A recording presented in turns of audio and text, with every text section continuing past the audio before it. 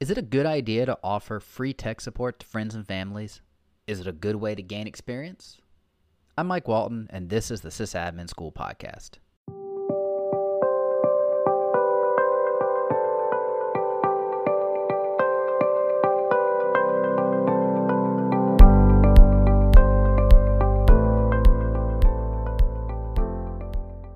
Welcome back, everyone. Today's podcast is going to be a topic that I have thought a lot about and have changed my stances over my career and over the years. And that is, should you offer free tech support to family and friends? And I think most people are kind of in my boat, and they think, yes, family and friends get a pass, and yes, we should offer them free tech support. While your good family and friends are going to always offer to pay you, we typically offer them free tech support. I think in my experience on this, I think starting out, as I've said back in my other episode, Volunteer Work, I believe episode 7, is you should gain as much experience as possible. That is just the paramount. When you're starting out from the beginning, you need to gain as much experience as you possibly can and as much knowledge. Because really, a lot of the knowledge we gain some from school, we gain some from other places, but really experience. Experience is what helps us develop that knowledge, at least for me, putting hands on equipment and doing things. I've rebuilt and I've cleaned out I can't even count how many friends and families and neighbors' computers. And it's just, there's things that I learn from each one. Is what I learn worth it for the amount of time I spend on those? You can argue that back and forth. But offering tech support to family and friends, or even just giving it, even if you don't offer it, if they know you're in the tech field, they're going to probably ask. It does gain experience. And again, it's something that I would recommend doing if asked when you're starting out, because just being able to, clean out someone's computer, speed it up, even if you're going to spend 90% of your time Googling stuff and 10% actually doing it, you're going to learn, and you're going to reinforce what you've learned. You're going to learn services to look out for in people's computers, that things that shouldn't be there, things that are good, uninstalling things, and just general computer maintenance and helping, speed up someone's computer or rid it of viruses. Free can be a good incentive to encourage people to let you work on their computer. And if someone knows they're not paying you, they may be willing to accept the fact that their computer's not 100% the way it was out of the factory when they got it back from you. Once you start adding price tags to things, people start getting a little higher expectation, especially if you add a higher price tag to that. And certainly, what I would recommend is once you get a little further into your career and you understand computers and the amount of time investment it's going to take, start charging a little bit. And that can certainly help. One, it will help make a little money, obviously, but it's going to help detract from those people who just want free tech support. Again, most people would actually be willing to pay you. I think most family members that I've worked on their computers, they do the whole at the end passing, how much do I owe you? Oh, you don't owe me anything. Are you sure? Yes. Okay. It's that passing, where most of them would be willing to pay you something. Not probably the cost that would really justify the amount of hours you spent, but they're most likely willing to pay you something. And if they know up front that you are expecting some form of payment, this will probably detract from some of the people who really just want free tech support. And one thing that you'll learn, that I learned, again, starting out, I was happy to work on anyone's computer that they brought. But working on people's computers, giving people tech support, which for most people is my computer's running slow or my computer's just riddled with viruses, it gets old really quick. You can, set up, I've certainly set up 2 or 3 friends or families or neighbors' computers before and had virus scans running on them in the background, or had them being rebuilt with, their Windows operating system, because that was really the only way to completely clear off all the viruses and all the crap, basically, that they had put on that computer. So it's a job that gets old quick. It's especially, again, as you progress in your career and you see these same things over and over again, you really are not likely going to want to spend your time working on people's computers, especially once you get into IT. You're not going to want to spend your free time working on people's computers. And again, because most people, they have the same issues. They've installed a bunch of malware or bloatware or junk or even viruses that, just take time to get off. They either take time to clear them, take time to find them, or it takes time to completely wipe and rebuild their computer. Or the more common one now for a lot of people is they get ransomware. And unfortunately, ransomware is a wipe and rebuild. There's not a whole lot we can do about that. So again, fixing people's computers is great for experience. But in my opinion, it does get old really quick. It's something that I think we should do. I think we should offer our friends and family that kind of service, if you will, as we're learning especially. But it gets old quick. And again, like I mentioned, charging a fee can certainly help reduce the amount of work. If you tell people up front, hey, a general rebuild of this computer or me cleaning it off is going to be $50. That's definitely going to detract from a lot of people who just want to say, hey, my computer's not working well. Can you take care of this for me? So charging little fees can get you a little money back, and it's going to reduce your workload, but you're still going to get some experience. So again, I recommend doing this especially early in your career and then trying to maybe very lightly and gently phase it out as you progress. Because, again, you learn things about a computer. You learn what services are on a computer, what should be running it, what shouldn't be running. And that kind of back knowledge that you gain, it really just, it sticks with you. Like, I can look at a computer and I can almost immediately tell which services I really need to dig into and look, and which ones I can ignore. In the computers nowadays, if you pop open Task Manager and look at what processes are running, it could take you hours if you needed to Google almost every single one to determine which ones could be malicious and which ones you can actually get rid of. Once you've done that a few times, you start knowing. You start understanding what looks right, what looks bad, and then you also start understanding what people can do to improve their computer's performance, whether they have to actually add new hardware or whether they need a complete rebuild, which for me, 99 times out of 100, that's what I recommend to people. Is you want this the way it was out of the box when you first bought it. We need to literally wipe everything off of it and start from scratch. So I think that's a great way to start. I think there's nothing wrong with that when you're early in your career, but you need to keep it in check, because you can find yourself spending a whole lot of time outside of work doing this for people for free. Because again, depending on what's wrong with the computer, every computer you get could easily take 2 to 3 hours of work, not to mention having processes and stuff running in the background. So again, great for experience. I recommend doing it, but taper it off as you progress further in your career.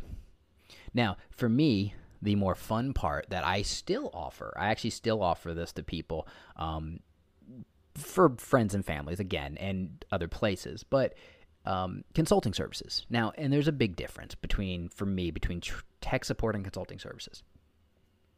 Tech support is, my computer's running slow, can you help? Sure.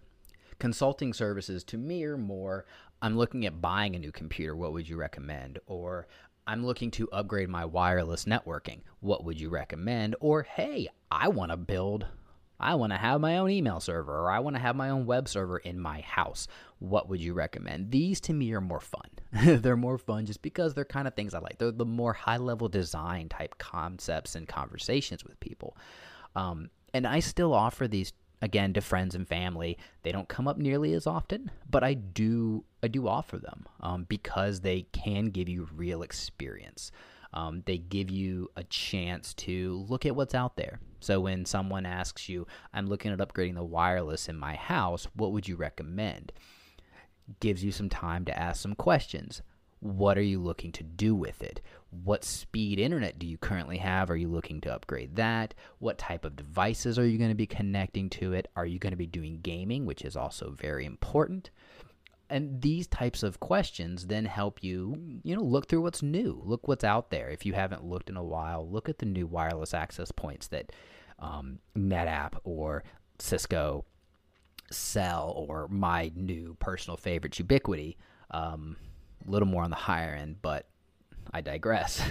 it, it allows you to ask those questions. It allows you to ask the questions, allows you to then look at what is actually out there and what you can recommend to people. And what I like about this approach is these types of conversations with people where people are asking you your opinion on something. They give you an opportunity to offer something to them that you yourself may not have been able to work with. And most of these conversations do end up with the, okay, great, I will get what you recommend, or hey, they call you later. I decided to go with the Ubiquiti access points. I decided to go with 2 Ubiquiti access points to cover my house. Can you help me set them up? A lot of times that is the follow-up conversation after you've offered these consulting services. And that's actually, I think this is a great opportunity. It's a tremendous opportunity to allow you to, with no investment at all, even potentially make a little bit of money to get some experience on equipment. And quick story, and I mentioned this back in my volunteering, was, I did the research when I did a project for a local rescue squad to redo their entire network. I did the project for them. I researched everything, and Ubiquiti, which again at that time had actually become my new favorite when I did the research, I recommended that for them. And that was something I'd seen before. I'd looked at it, thought it was awesome. I just did not have the need to spend the money to learn Ubiquiti equipment.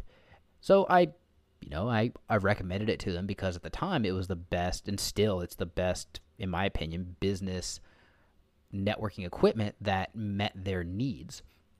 So I was able to get those in, and then I was able to actually configure that for them. So I didn't make any money. I offered that service for free, but if I wasn't, I would have made a little bit of money, and I would have gotten to learn a new technology that now can go on my resume, can go on my website, or I can put as services that I'm offering to other companies if I'm doing my own consulting service. So I do highly, highly recommend offering these types of consulting services to help gain experience. Again, I still do this to this day. I offer consulting services to friends, family, and I offer them to organizations that I support, especially volunteer organizations and nonprofits, should I ever be approached by one. So volunteer fire departments, volunteer rescue squads, any sort of nonprofit that I like or that I'm fond of, I will be more than happy to offer them free or highly discounted services to basically help with whatever service they need, whether it's putting in a server, whether it's setting up a new network, redoing their network, or even just offering security advice or other types of advice on their networks. And these are, again, great places to get and gain experience. What I've mentioned, which you would most likely find in these types of consulting type scenarios, is you're going to find someone, especially in more of a home setting, you're going to find someone who wants to redesign their wireless, or they want to redesign or design an entire network setup. They may even ask you for your opinion and your help on maybe even running network cable to their room, their house. Maybe they have an older house and they want to run network cables. Again, these are all things. That one I would recommend getting some payment for. If someone's going to ask you to help them run wire in their house, I would at least try to get some payment, even if it's just, if they want to do it in a day or two and they're providing you lunch or a couple beers or coffee or whatever, try to get something. That I've run plenty of cable in my time, and I find it in residential homes to be a pain. I mean, everything's sheetrock, no drop ceiling, highly unlikely, unless the contractor was, or the builder was prepared for this, highly unlikely that there's already chases in the walls, especially even between floors. Most walls, I'm digressing here, but most homes, especially newer built homes, have fire breaks between floors that you literally have to drill through. So if you have wire you want to run from one floor to the other, you're going to have to actually go up, and you're going to most likely be breaking sheetrock and having to re-drywall areas of your or someone else's home. So it's a lot of work. It's more work than probably most people realize when they first get into it. So if someone asks you to do that, try to get a little bit of money, or at least some form of payment, whether it's some sort of bartering or some form of payment. But those, again, tremendous experience. I say from the beginning that, when you really want to understand IT systems and networking and server infrastructure and that kind of thing, you really need to start from the ground up, and you can't start any lower to the ground than cabling. Cabling is just paramount when it comes to any sort of networking. You get crazy problems when your cabling is not correct. But again, sorry, I'm digressing off again. Anyway, again, highly recommend consulting services when you're giving opinions and you're going to potentially be working on higher level equipment. Now, for example, like I said, I would, if my mother-in-law, or if a good friend of mine, or even a organization came to me and said, hey, I want to redo my entire network from the ground up, I would love to work with you, get your advice, and maybe even get you to help implement it. I would jump on those offers given other things going on. If you have the time and the availability and the knowledge, don't take on projects that you don't necessarily have the knowledge for, or you can't research appropriately for. But if you can research appropriately for it, even if you don't have the full knowledge, I highly encourage you to take on those projects, because they're going to give you that experience of working with a customer, essentially, that so you already have a rapport with, which makes them easier to work with, but you're essentially working with a customer to helping them design a setup that is going to mutually benefit you both. It's going to benefit them, and it's going to benefit you with the experience. Another quick example was, same scenario, a local fire department. I redid their entire network, and I was, at the time, I was not aware of Ubiquiti equipment, and I offered them, and now I can't even think of the name of it, but it was another wireless access point that I had never worked with. It was a more expensive one than Ubiquiti, but it was great because once I got it in, I was able to actually connect to it. I learned a couple things about it that I've never seen before in access points, and I was able to configure it. Now that's something that I can tell people, yes, I can configure that access point. I've done it before. It's easy enough to do.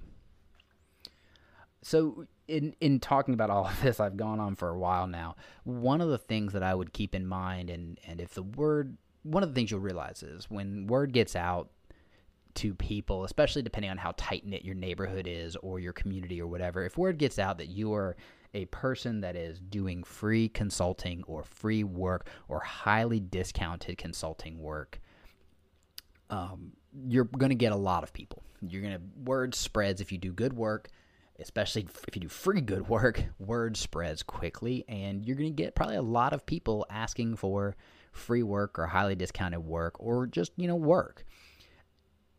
Don't ideally do free work for an actual business. Now, I talk a lot about volunteer organizations and nonprofit organizations, and I stick with that I will do free or highly discounted work for those, and especially for certain organizations that I have more of a passion for. Again, local fire departments and rescue squads, I just have a huge soft spot for. I will do nearly free work for them, if not completely free.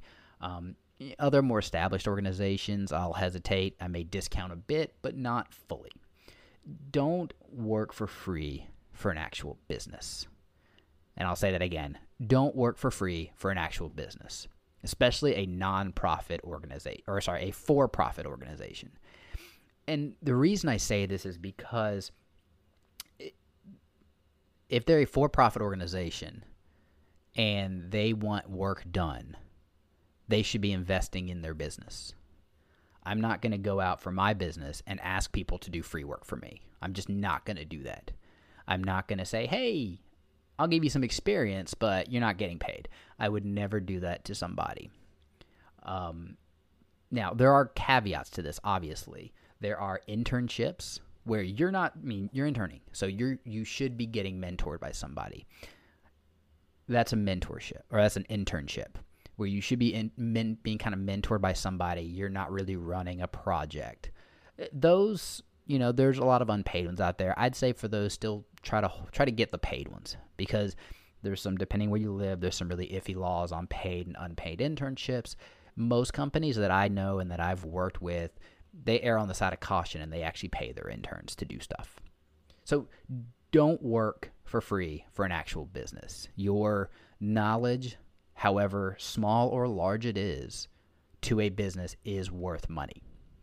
It's worth it, because what you can bring to the table in terms of your knowledge and your expertise and your willingness to work and learn is going to benefit them. It's going to benefit their business. It's going to most likely either increase efficiency, increase their bottom line. It's going to do something. So don't work for free for an actual business.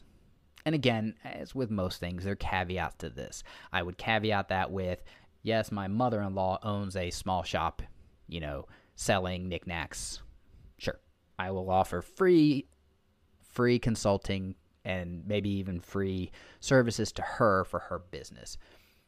But again, those are caveats because they're family and friends. So just take care when you get approached by a for-profit business about doing free work. Those are always, to me, just red flags. And that means that this person really isn't willing to invest what they need to invest in their business to keep it going. So I've talked a lot about that. Businesses also have higher expectations, as they should. But when higher expectations come, the person whose those expectations are pressed upon needs to be compensated appropriately for those expectations. So that just goes to my try not to work for free for an actual for-profit business. And even, take heed for some nonprofits. Some nonprofit businesses make quite a bit of money and should be able to afford to put money back into their business very easily. So there I go. I've ranted on now for 20-some minutes, but I want to basically, to sum it up, I think free work that you offer to friends and family should evolve as your career and your skill set does. Of course, as I've mentioned, I have immediate family and very close friends that I will pretty much always do free tech support for. I'll work on their computers. I do it quite often for some of my friends and family, my close friends and family. I'll work on their computer. And I'll also take on, as I mentioned, projects and consulting services to organizations that I support. Again, I don't offer free tech support to for-profit organizations unless it would be something run by a family member or a very close friend.